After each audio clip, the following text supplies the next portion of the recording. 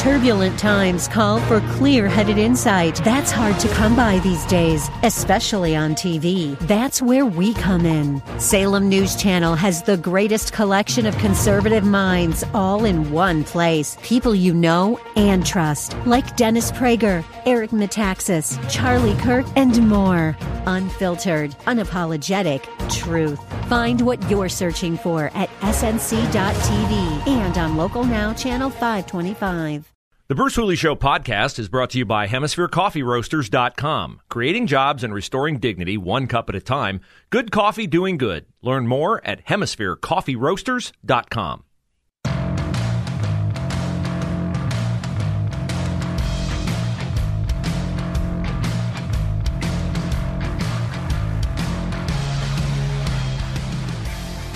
I do not try to hide, nor do I make any apologies for the fact that I am an evangelical Christian. It has provided me the greatest joy of my life, and I can have no greater joy than helping someone else discover the peace that I have discovered through my faith in Christ as my Savior. I'm going to delve into how that intersects with our politics and our culture in this hour of the Bruce Hooley Show, and I want to cite as a way to get into that conversation, which will also touch on critical race theory, transgenderism, and a lot of the other issues that we're confronting today. The way to get into it is to apprise you of what happened yesterday in Finland.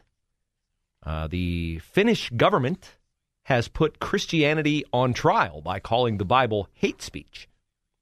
Yes, the Bible is hate speech. Two Christian leaders in Finland were on trial yesterday for publicly stating what? The Bible's teachings on sex and marriage.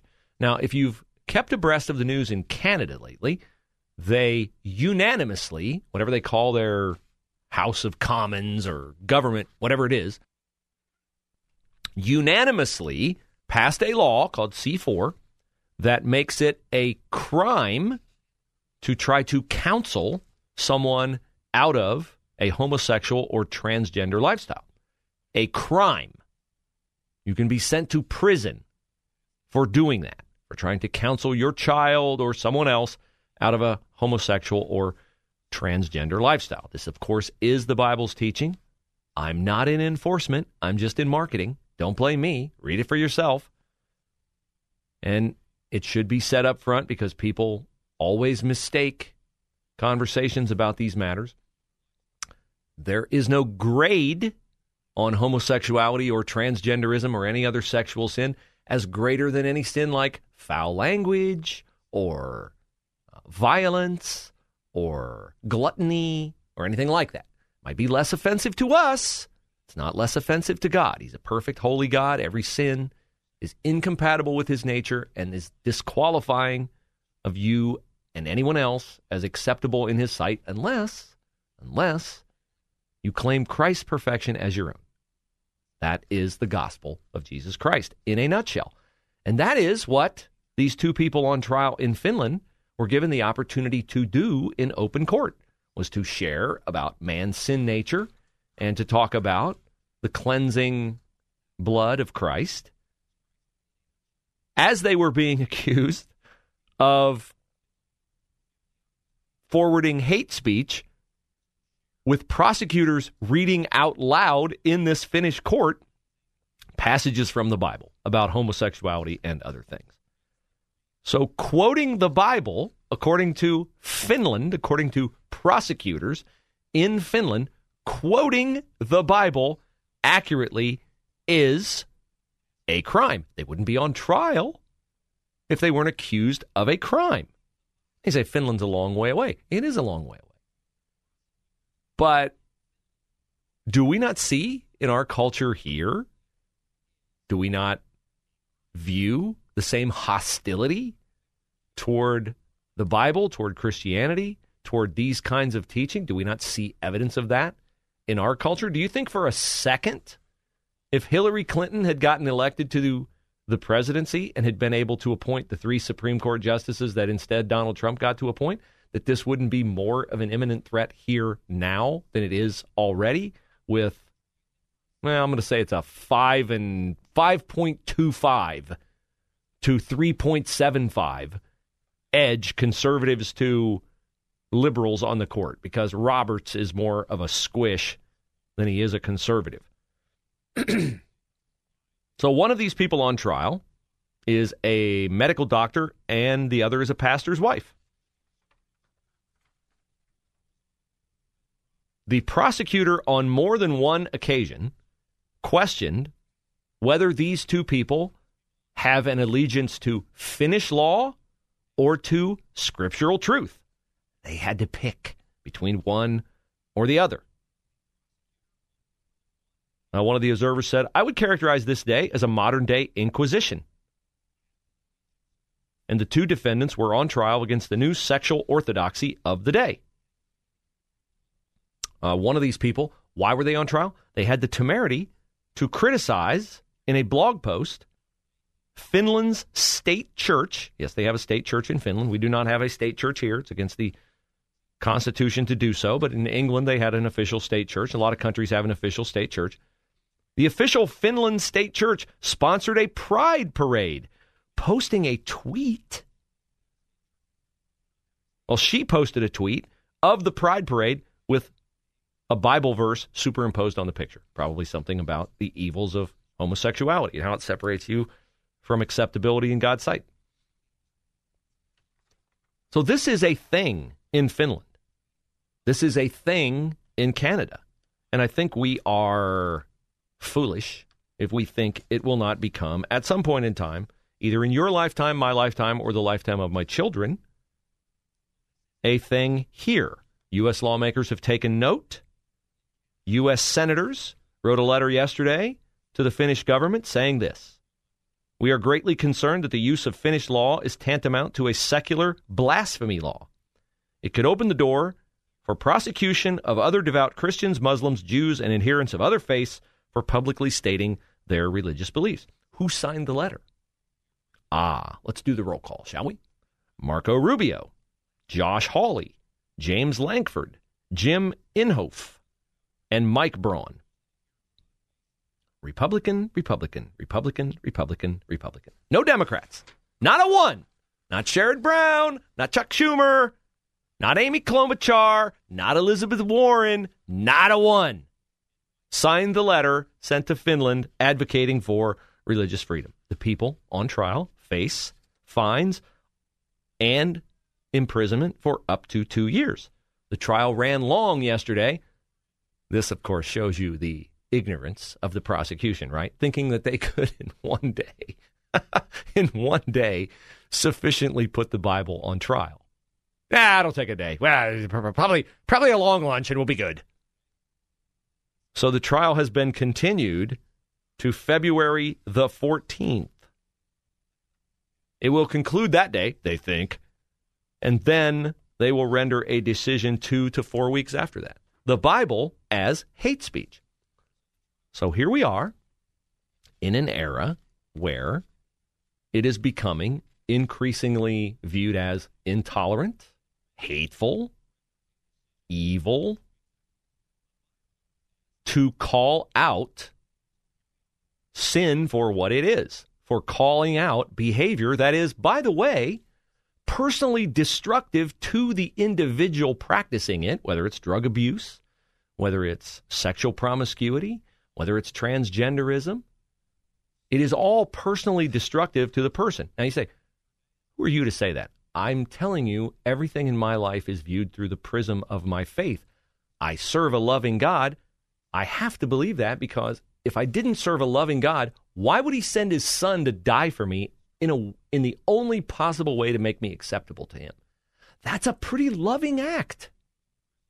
He's provided a way for me to be reconciled from my sin, which I could not do on my own. He provided a way for me to do it. That's a loving God who does that. So if he cared enough about me to do that,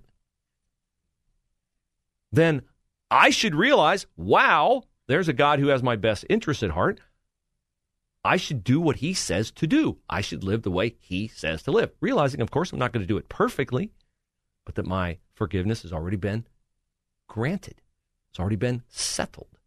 So when those of you out there who are secular, and those of you who think that Christians are hateful, and wonder how could we ever say that transgenderism is evil or homosexuality is evil or abortion is evil or drug abuse is evil or any of these things are evil, it is not out of a finger wagging, you're worse than me, what's wrong with you attitude. It is out of a, this is personally destructive for you. We know this because God says not to do it, and we know that God is a loving God. And we also do not have the ego to think he loves us more than he loves you. He doesn't love me more now that I'm endeavoring to live the way he wants me to live than he did when I didn't endeavor to live the way he wants us to live. That's a mind bender for a lot of people, but his love for each of us is fixed. The only difference is what kind of relationship we have with him based upon how we are or are not in accordance with the way he's telling us to live. So we're going to get into next, knowing all this and seeing all this happening in Finland and seeing all this happen in Canada, how do we bear up against challenges to our faith here? I heard last night a lieutenant colonel in the Marine Corps who is challenging the vaccine mandate on a faith basis do it extremely eloquently in a great way for all of us to emulate as we have these conversations and battle in this forum. That's next on the Bruce Hooley Show.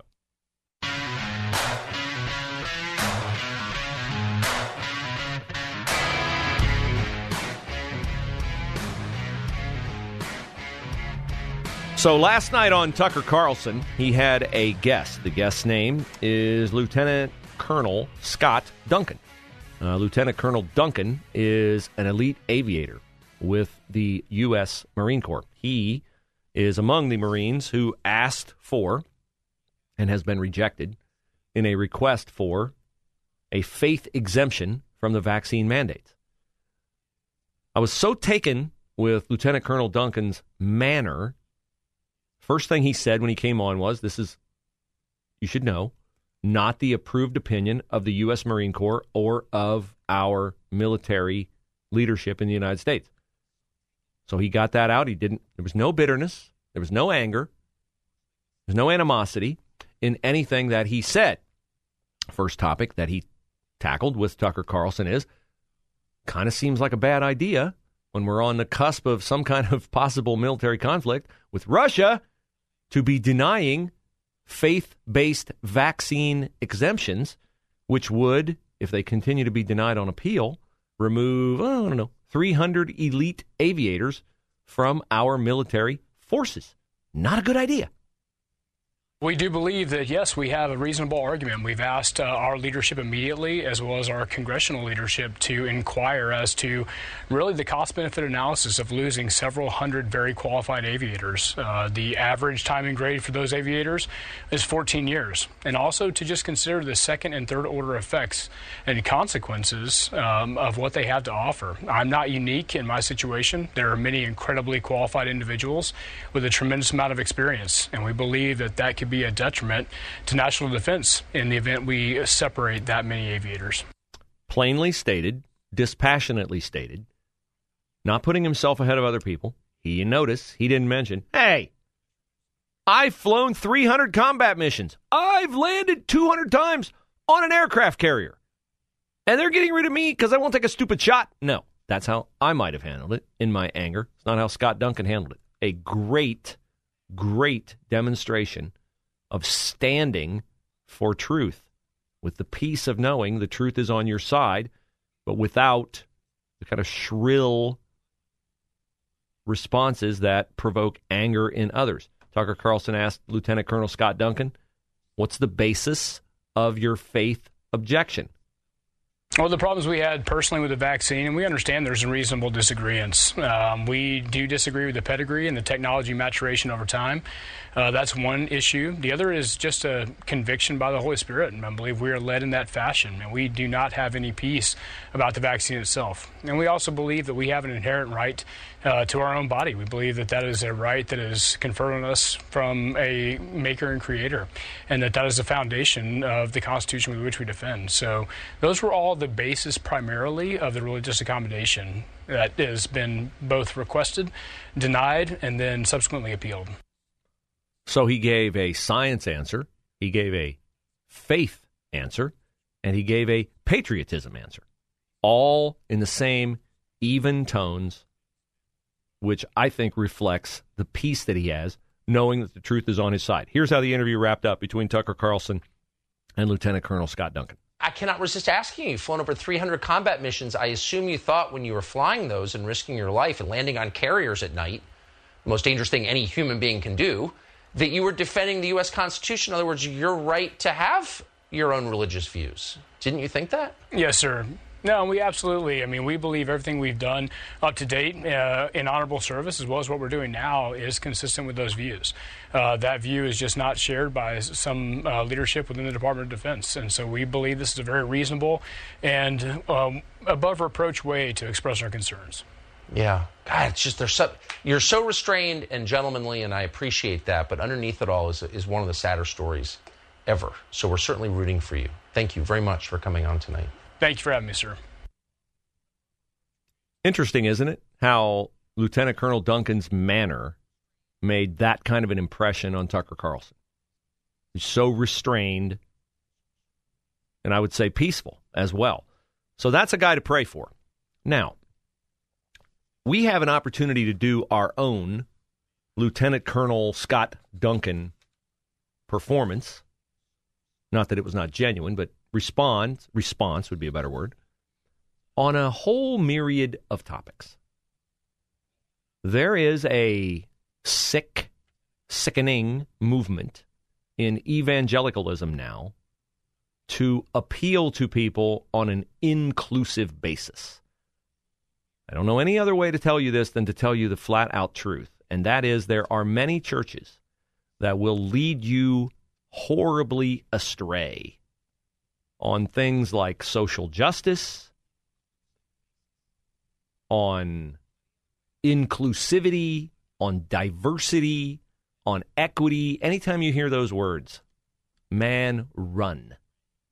Here's a novel idea. Attend a church that preaches from the Bible. Okay? Now, I'm sure there will be those heretics like Tim Aaron's First Congregational Church of Columbus, who would say that you can't be an authentic Christian unless you are advocating for social justice. Now, this is an important topic, but it is also one where you need to understand the difference. You can be an advocate for justice, but to embrace a movement like BLM and the one, I will even say, noble characteristic of BLM is not at all necessary for you to embrace the many unnoble aspects of BLM.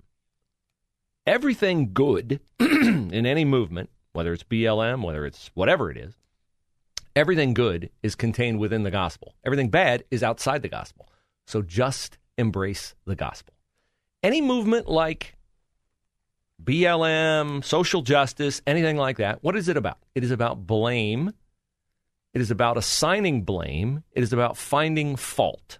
Okay, so let's go back, because the devil's playbook on this kind of stuff never changes. It never changes. Let's go back to original sin in the Garden of Eden. What happened in the Garden of Eden that is still happening today with BLM, with social justice warriors? I think you'll be enlightened when I give you that answer next on The Bruce Hooley Show.